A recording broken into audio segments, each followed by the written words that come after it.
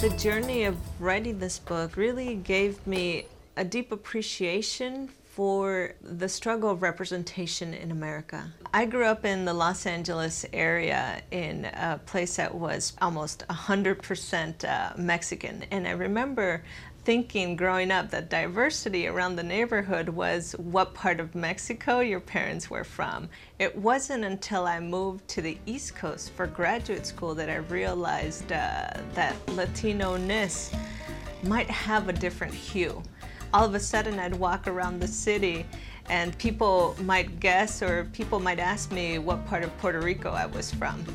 And it was in thinking about how amazingly different this experience of being Latino was for me on the East Coast is that I began to think about how incredibly odd that we all still belong to the same category. Someone that might have just migrated from Mexico one day was in the exact same category with someone whose grandparents were from Puerto Rico.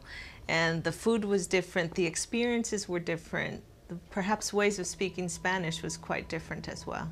From Washington's perspective, they tended to think of Chicanos as a real regional issue. It was something for state policy. But Chicanos realized if they could reframe their issues and not necessarily just make them Mexican-American issues, but perhaps join with Puerto Ricans, then that was something that Washington now needed to pay attention to, because Hispanics connoted a national minority, East Coast and West Coast. It wasn't just a regional phenomenon.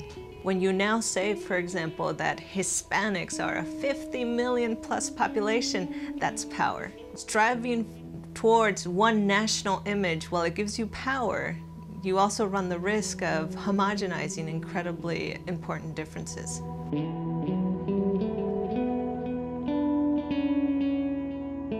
I often get the question, what term is better, Hispanic or Latino? The Hispanic term is mostly a sense of community through a connection to Spain. It's the notion that Latin Americans are tied culturally to Spaniards. The term Latino is mostly defined as a sense of community through a history of colonization from Spain. And so the basis of unity is politically different on both levels.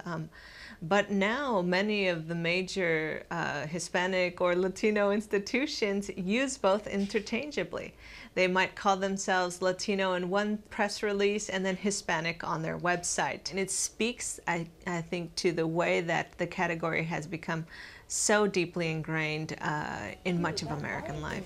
That underlying argument was still around. I think before it was easy to just sort of think that Hispanic category was something that was imposed on Latinos in the United States by the government or by bureaucrats, but it was in understanding the stories and the struggle of activists to actually get attention onto these issues that I realized that there's more of a story here about representation and about a fight for recognition.